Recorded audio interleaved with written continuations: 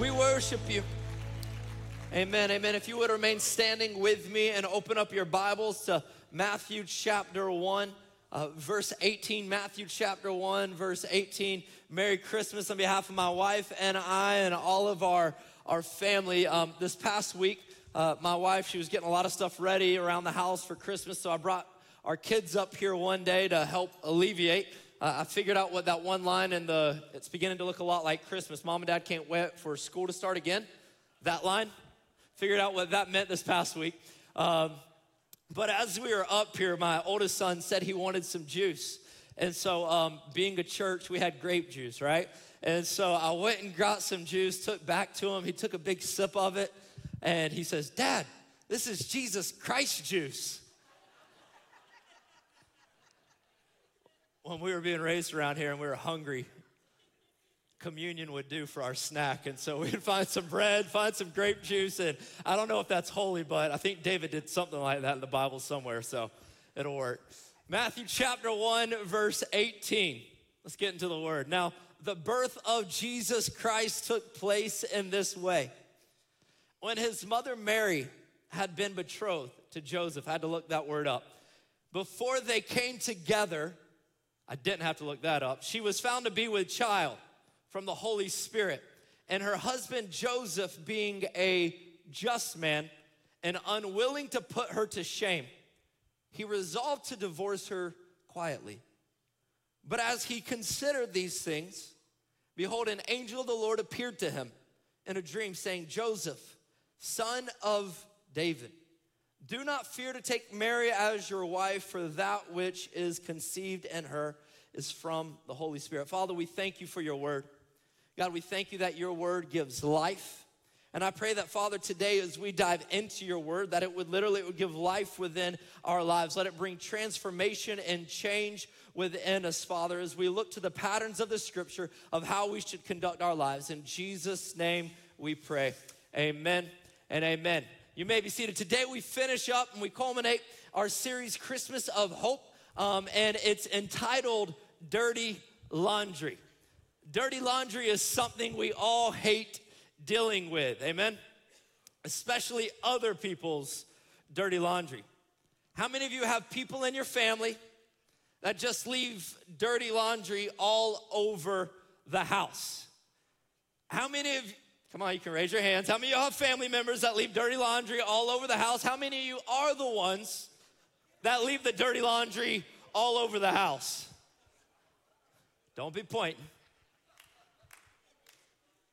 Parents, it's frustrating. We've just gotten into this whole season of life on sports and soccer jerseys and soccer cleats, and our games are in the morning time, so it's nice and moist, and then it gets with the moisture with dirt and sweat, and so things begin to stink after a couple of days that are left under the seat in a car or in a corner, and you start dealing with the dirty laundry, and it's putrid, and so it's frustrating. There's an issue, right? There's an issue when other people's dirty laundry begins to invade your space, right? There's an issue when their dirty laundry begins to invade our space, both physically, but also metaphorically. Some people's past or their dirty laundry is not pleasant to handle, right? We don't want to pick up and often deal with people's dirty laundry in their past because it's unpleasant, and for some, it's past that is more present than past. Meaning it's not too far removed from their life. The stench, right, is still around. But for others, it's past that is more distant than present, but it still has great impact upon their lives. You know, someone is coming over to the house. We don't typically put our dirty laundry out on Front Street because most people don't like their dirty laundry aired out. Right, if people are coming over, we'll go to great lengths to put stuff in the closet, put stuff under the bed or in the master bedroom and shut the door because we don't want dirty laundry to be aired out. And even though it is present, we learn how to cope with it. We learn how to put up with it. We put the dirty laundry away, and our society does not handle dirty laundry really well. I love the scripture that says in Romans 8, verse 1. It says, there is therefore now no condemnation for those who are in Christ Jesus, right? He makes all things new, and I'm thankful for the promises of God, but this is not the approach of how the world handles dirty laundry, and sadly enough, it's not often the approach of the church as well. How often do we see people blasted for their past, and because of the blast from the past, we see their dirty laundry put out on Front Street? How often do you see podcasts devoted to the complete deconstruction of people and ministers and ministries and politicians and leaders, right? We live in a society that doesn't handle dirty laundry well. Just watch nightly news or a late night show, or even more in election time, you see our political leaders who should be setting example, showing poor ways of dealing with people's dirty laundry from the past. And not only is this a bad look, I believe, and I know it grieves the heart of God. And I believe Scripture teaches us how to handle dirty laundry. And if there is one example that we could learn from and look to, it would be the one that God entrusted to be the earthly father of his son, Jesus. When God is looking from the balcony of heaven at who would raise his kid, most of us probably wouldn't make that list, right? We didn't make that list, we know that. But we would not make that list. And if you are having to choose somebody to parent your child, your greatest joy, your greatest treasure, you are going to be pretty picky. You're gonna look at that list, you're gonna check it twice, right? You're gonna go through and you're gonna know who is on that list. You're gonna go through all options, and your children are your greatest treasure. And not only was Jesus God's greatest gift, he was also the world's greatest gift, the greatest treasure. And we know that Mary, she was blessed. She was highly favored of the Lord. But what about the man Joseph, right? What did God look for and the earthly father of his son? There isn't a lot written about Joseph, but what is written is a treasure trove. Matthew 1 verse 18 says, when his mother Mary had been betrothed to Joseph, before they came together, she was found to be with child from the Holy Spirit. Mary is betrothed to Joseph, meaning she's not just engaged, but betrothed. He hadn't just put a ring on it, right? He had already went to the courthouse. They'd filled out the marriage license. Everything was public and everything was official. They just had not consummated the marriage at this point. In Jewish culture, this is already a permanent relationship, right? It's a permanent relationship. Everything is legal and is done. In fact, verse 19, if you'll look, it even calls Joseph her husband. So they're not just fiancés, they're not just engaged, they are legally in a permanent marriage relationship. They had the responsibility of marriage, just not the privilege of marriage, and being prego was not an option at this point, right? Had she slept with another man and become pregnant, Joseph had the legal right to have her executed. Talk about dirty laundry, right? He had the legal right to have her executed. No ifs, ands, or buts. She could be executed, stoned to death. See, the situation was deeply troubling for Joseph. And you know what this tells us about Joseph? Because it was so troubling for himself, it tells us that Joseph was a pure man. He was ready to divorce the woman to whom he was espoused. And if you're in Joseph's shoes, you're freaking out. You're thinking, you're pregnant and we ain't touched each other? What is going on? Good story, Mary. I'm out. Not happening here. But obviously we know Mary was pure too from the script. Big note, church, purity is still a thing. We are not called as the church to be unequally yoked. God entrusted the greatest gift the world had ever known to a man and to a woman of purity. The scripture says, blessed are the pure in heart, for they shall see God. God is still looking for a pure people. And even though your past might be broken, you might feel like damaged goods, you might think that you've gone too far, you can say as David said, create within me a pure heart and renew a steadfast spirit. Cast me not away from your presence, because our God, he is able and he is willing to create within us a sense and a being of purity. Doesn't matter what past may look like. So what does Joseph do? He begins to start the separation process. Why? Because righteousness, purity, does not put up with sin. And Mary seemingly had some dirty laundry on Front Street for everybody to see.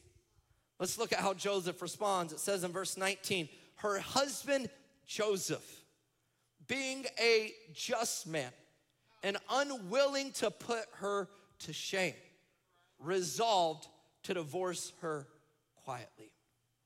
What kind of man would the God of the universe allow to become the earthly father of his son? What kind of person, what kind of man would God entrust this great gift, this great treasure to? And I maximize this and I say this because we are all vessels in which God is wanting to entrust a great gift, a great treasure. So who should we be? What should we learn so that we are able and ready to hold the treasure and the gifting that God is putting into our lives? The scripture says the giftings and the calling of God are irrevocable. And so we need to posture ourselves in such a manner that we are ready to behold the gifting. So what kind of man would God entrust the Savior of the world to? Three things, Matthew says. Verse 19 says, a just man. Everybody say that. A just man. Next one was one who was unwilling to put her to shame. Everybody say unwilling. He was unwilling. And the third one who resolved to divorce her quietly, a man of action. Matthew says in verse 19, the first thing, being a just man. Notice he did not say that Joseph was in the process of becoming.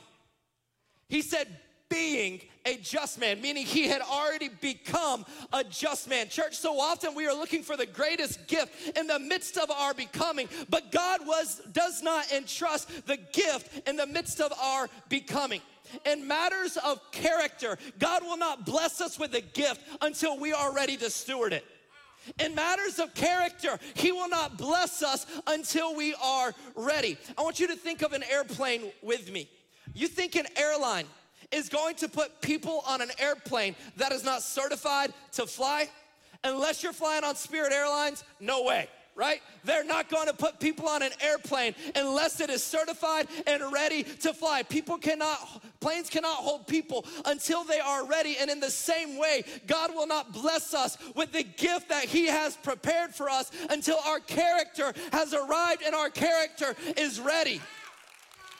In matters of skill, he will trust us to grow in those matters of skill once we are ready. He equips the called, not he calls the equipped, right? But in matters of character, we have to be ready to steward the gifting that he's wanting to place within our lives. What did Samuel say to Jesse? Man looks on the outward appearance, but God looks on the heart. See, there were sons of Jesse that were so caught up in the external, so caught up in the facade, so caught up in displaying to the world what looked good. But God wasn't concerned with all the external. He was looking to the one who had a heart that was after him, a character that was ready, a character that could facilitate the gifting that he was about to place in David's life. Our heart has to be ready for him. So many today, they're lining up wanting the giftings, but they aren't ready to hold it because a big blessing and a gifting often comes with great responsibility. And with great responsibility comes great weight. And many think they're ready to bear that weight when they can't even bench the bar, right? They think they are ready, but they can't even bench the bar. We've got to start working on our character. You can't say, well, God, when I get that girl, I will settle down and start cleaning up my dirty laundry. God, if you will just drop Mr. Perfect into my life, I will begin to straighten up. God, if you will just provide me with that promotion, if you'll provide me with that job, I will start honoring you with my finances and begin to tithe. If you'll just bless me with those things. No, that's the art of becoming. God wants us in the art of being. He wants us in the art of being the righteous man, the just men and women of God who he has created us to be. Let's look at what Matthew writes about Joseph and how he handles this dirty laundry, the qualities. Joseph being a just man. What kind of guy would God entrust the Savior of the world to? A just man. Many would use the word righteous. What does it mean to be just or to be righteous? It does not mean to be right-ish, right? There's that time that we might not line up. But righteousness transforms all of a person's life. Religion is put on display in our relationship with the Lord.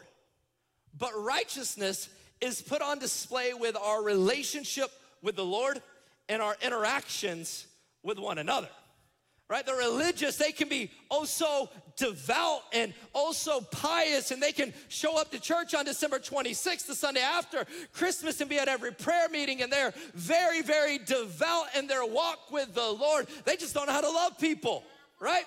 But a righteous person is devout in their relationship with the Lord and their love and their interaction with one another. The righteous have all nine, or the religious, they have all nine giftings of the Holy Spirit, just lack all of the fruit of the Holy Spirit. But the righteous might only have one gifting of the Spirit, but they exude love, joy, peace, long-suffering, gentleness, goodness, faith, meekness, and temperance.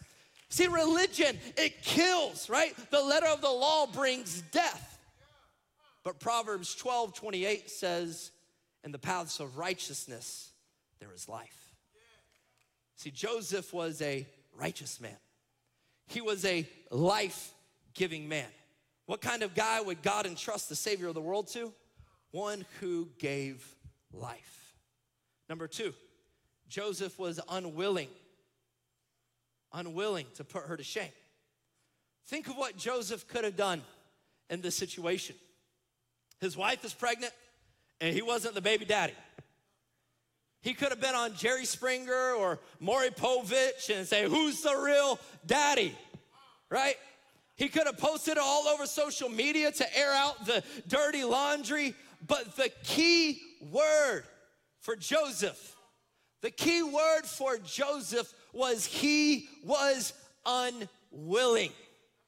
He was unwilling. Now, I've known some unwilling saints, but not in the good manner. Joseph was unwilling, that there was a certain line that he would not cross. He was unwilling to shame his sister. He was unwilling to shame a brother in the Lord. It didn't matter what was in their basket of dirty laundry. There was just an unwillingness that I'm not gonna cross that line. I'll leave it to God, but I'm not gonna step out. I'm not gonna shame you. I'm not gonna bring up disgrace. I'm not gonna bring up the past. But Pastor, do you know what they did 10 years ago? They are not fit to do this. All I know is that all have sinned and fallen short of the glory of God. She might have dirty laundry in her life, but guess what? If we look deep enough into your basket, we'll find some things that stink too. We'll find some dirty laundry in your own life. Joseph was unwilling. He was unwilling to shame others. We live in a culture that shames others, and it's heartbreaking. But as Christians, we have to be unwilling. Why? Because Jesus came to free people of their shame, not post it for all the world to see. There is therefore now no condemnation to those who are in Christ Jesus, who walk not after the things of the flesh, but walk after the pattern of the Spirit, because there is life in the Spirit. There's life in the Spirit. We have to be unwilling to shame others. Seen over the past few weeks, social media sites and podcasts and news agencies and tabloids all devoted to the gossip and shame of others. And you expect it from the world, but when the unrighteousness of the world begins to creep into the church, it's a problem. And there's been too many Christians in the social media age take the bait of Satan on this issue. We are not here to shame. We are here to build people up in the most holy faith. We exist to help people encounter Jesus, to build disciples, to love people and make a difference. Why do we say build people? Because there's enough of the tearing down of people in our society. There's enough of it. Jesus, he handled the situation. The woman caught in adultery. Very similarly, the religious, they dragged the woman to the feet of Jesus, putting her dirty laundry on Front Street for everyone to see. They come up to Jesus and they said, the law says to stone her. But what do you say? The religious often talk just a little too much. They run their mouth just a little bit too much. Because they were correct in saying the law says to stone her, and had they not said the next line, Jesus appeared in grace and truth, right? Had they not said the next line of what do you say, they might have been able to throw that stone. But the problem was they ran their mouth a little too much. They said, Jesus, the law says to stone her, but what do you say? Jesus, being unwilling to put someone to shame, says, anybody that ain't got dirty laundry in your basket, you can go ahead and throw that first stone. And one by one, they dropped their stone because they remembered the dirty laundry in their own basket. They remembered their own dirty laundry. Jesus had compassion because 30 years earlier, there was another woman that could have just as easily been in the same scenario. Mary, his mama, pregnant, and nobody knows who the baby daddy is. But he had compassion. Why? Because I think there was a righteous father, one whom God said, you're a just man. I'm going to place you. I'm going to place the Savior of the world in your life to teach the patterns of heaven on earth to the man. Yeah, you might not be perfect, but you're doing a good job, Joseph. He was a righteous man, a just man, unwilling to put her to shame. Next, Joseph resolved to divorce her quietly. And even though the angels stopped, God intervened and stopped Joseph from doing this. Joseph was limited in his perspective, and Joseph ends up staying with Mary. Joseph did not look past the sin, but was willing to respond to it. He resolved to divorce her quietly. He didn't take public action because that would have been shaming her, right? He resolved to divorce her quietly. He took action privately, not publicly. Church, we cannot look past sin. Too often we allow sin to lie dormant in our lives, and we'll go to great lengths to eradicate a physical, fatal sickness when there is a spiritual sickness that is eternally fatal called sin. And too often we devote way too little time, effort, and money for the spiritually eternal fatal sickness. Right? We devote way too little time and attention to it. Titus 2:11 says, for the grace of God has appeared, bringing salvation for all people, training us to renounce ungodliness. Why did grace appear? To bring salvation to all people. Why did grace appear? To train us to renounce ungodliness, not embrace ungodliness. Not a license to sin, not a license to court sin, not a license to walk hand in hand with it, but it says training us to renounce ungodliness and worldly passions, teaching us to live self-controlled, upright lives in this present age. The grace of God, often viewed as a credit card for sin, appeared to teach us to renounce sin, to train us to live in a self-controlled manner. Joseph was not going to look past sin, but was going to confront it. Church, Jesus didn't come into the world to condemn people, John 3:17 says, but in order that the world might be saved. Jesus was the friend of sinners, but would always confront sin. He said, "Woman, where are your accusers?" She said, "I have not any." He said, "Go and sin." He confronted it no more. Our correction, our confrontation of sin must flow from a foundation of love, not public shame and public spectacle for others to see. He was willing to confront it. If the worship team would come to the stage. Lastly, Joseph, let's watch what he did. He said, "But as he considered these things, behold, an angel of the Lord appeared to him in a dream, saying, 'Joseph, son of David, do not fear to take Mary as your wife, for that which is conceived in her is from the Holy Spirit.'" Notice, Joseph doesn't react to the situations. He steps back. As he says, as he considered these things. Too often, we're reacting. Something transpires, we react. Situation occurs, we react. We see something on social media, we react.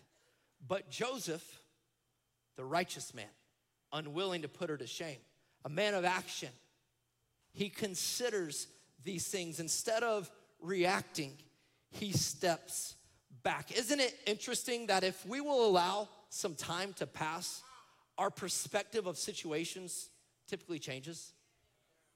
Isn't it interesting if we just allow some time to pass, some things to cool off, our perspective begins to shift and change of the situation before us? We've seen it over and over, time and time again, that if we're quick to make judgment, if we're hasty in our decision-making process, rather than reacting, if we will just step back, God might begin to shift and change our perspective of the situation. All I know is if Joseph would have reacted instead of stepping back, he would have missed out on the greatest miracle he could have ever held in his life. We cannot be reactionary. We have to consider the things that are before us and trust and pray for the wisdom of heaven to come into our lives. Then God might shift and change some things so that we see his perspective, not our perspective on this earth.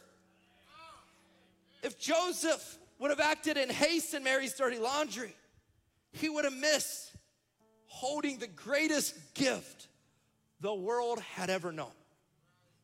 Church, when we respond in haste, we often miss out on the big picture of what God is doing. Rather than react, step back, right? Rather than react to an argument, step back. Rather than react in judgment and harsh words and condemnation, step back. Rather than being willing to gather the mob and say, "Hey, she's pregnant. I'm not the baby's daddy." Execute her. That was reactionary. Step back. And he postured himself for holding the greatest miracle the world had ever known. It might be uncomfortable. It might be painful. But if we will step back, he'll change our perspective. If you would stand with me this morning. So what do we do? When confronted with dirty laundry, we're righteous. We're a just people. What do we do to posture ourselves to hold the greatest gift the world has ever known? Be righteous. Be just. Be unwilling to put others to shame. Be willing to confront sin from a posture of love, not a posture of shame and degradation. And instead of reacting, step back. Be righteous. unwilling to put others to shame, take action. And instead of reacting, step back. With everybody's heads bowed and eyes closed this morning, if you're here this morning, say, Pastor, carrying my fair share of dirty laundry. I'm ready to take it to Jesus this morning. Have him wash me of it. Cleanse me of it. It's a load that's too heavy. Guess what? It's never meant for you to bear. It wasn't. We all have it. Choice is, do you want to lay it down today? Do you want to release it to him today? He wants to take it, wash you, cleanse you. If you're here today with everybody's eyes closed and heads bowed, and you want to lay your dirty laundry at the feet of Jesus, I want you to just slip up your hand this morning. There's things separating you, things dividing you from the Lord. Amen. Amen. Hands are going up. Any other hands this morning? Things that are holding you back, things that you say, God, I want to be cleansed of these things. I don't want these things anymore. I want to be cleansed of them. The dirty laundry, if that's you, keep that hand lifted up high. For our altar workers, if you would begin to make it to the front, all of our approved altar workers, if you slipped up your hand this morning, I want you to get out of your seat and I want you to come down to the front. We want to pray with you, not to know your dirty laundry. You don't even have to tell people what your dirty laundry is. Just, I want you to begin to pray and to seek God. He wants to wash you. As David said, create within me a pure heart. We want a heart that is cleansed and purified after him. I want you to just step out to this morning and come to the front. Come to the front. There's freedom here. There's freedom in this house. Jesus, Jesus, Jesus. Maybe you're here this morning and it's not dirty laundry that you're dealing with, but it's other people. And you're having a hard time, a tough time handling it, being righteous or having character that is ready, or maybe you've been venturing into that realm of shaming others, or maybe there's sin that you need to confront but from a posture of love, and you need God's wisdom on how to take care of these things. If you need God in any one of these situations, I want you to step out from your seat this morning. It does not have to be a heaven and hell issue, but maybe you just need to consecrate yourself. Maybe you need help and wisdom in these areas. I want you to get out of your seat this morning and come down to the front. Brenton's gonna lead us in a song, and I want us just to trust these things to the Lord. Trust these things to the Lord this morning.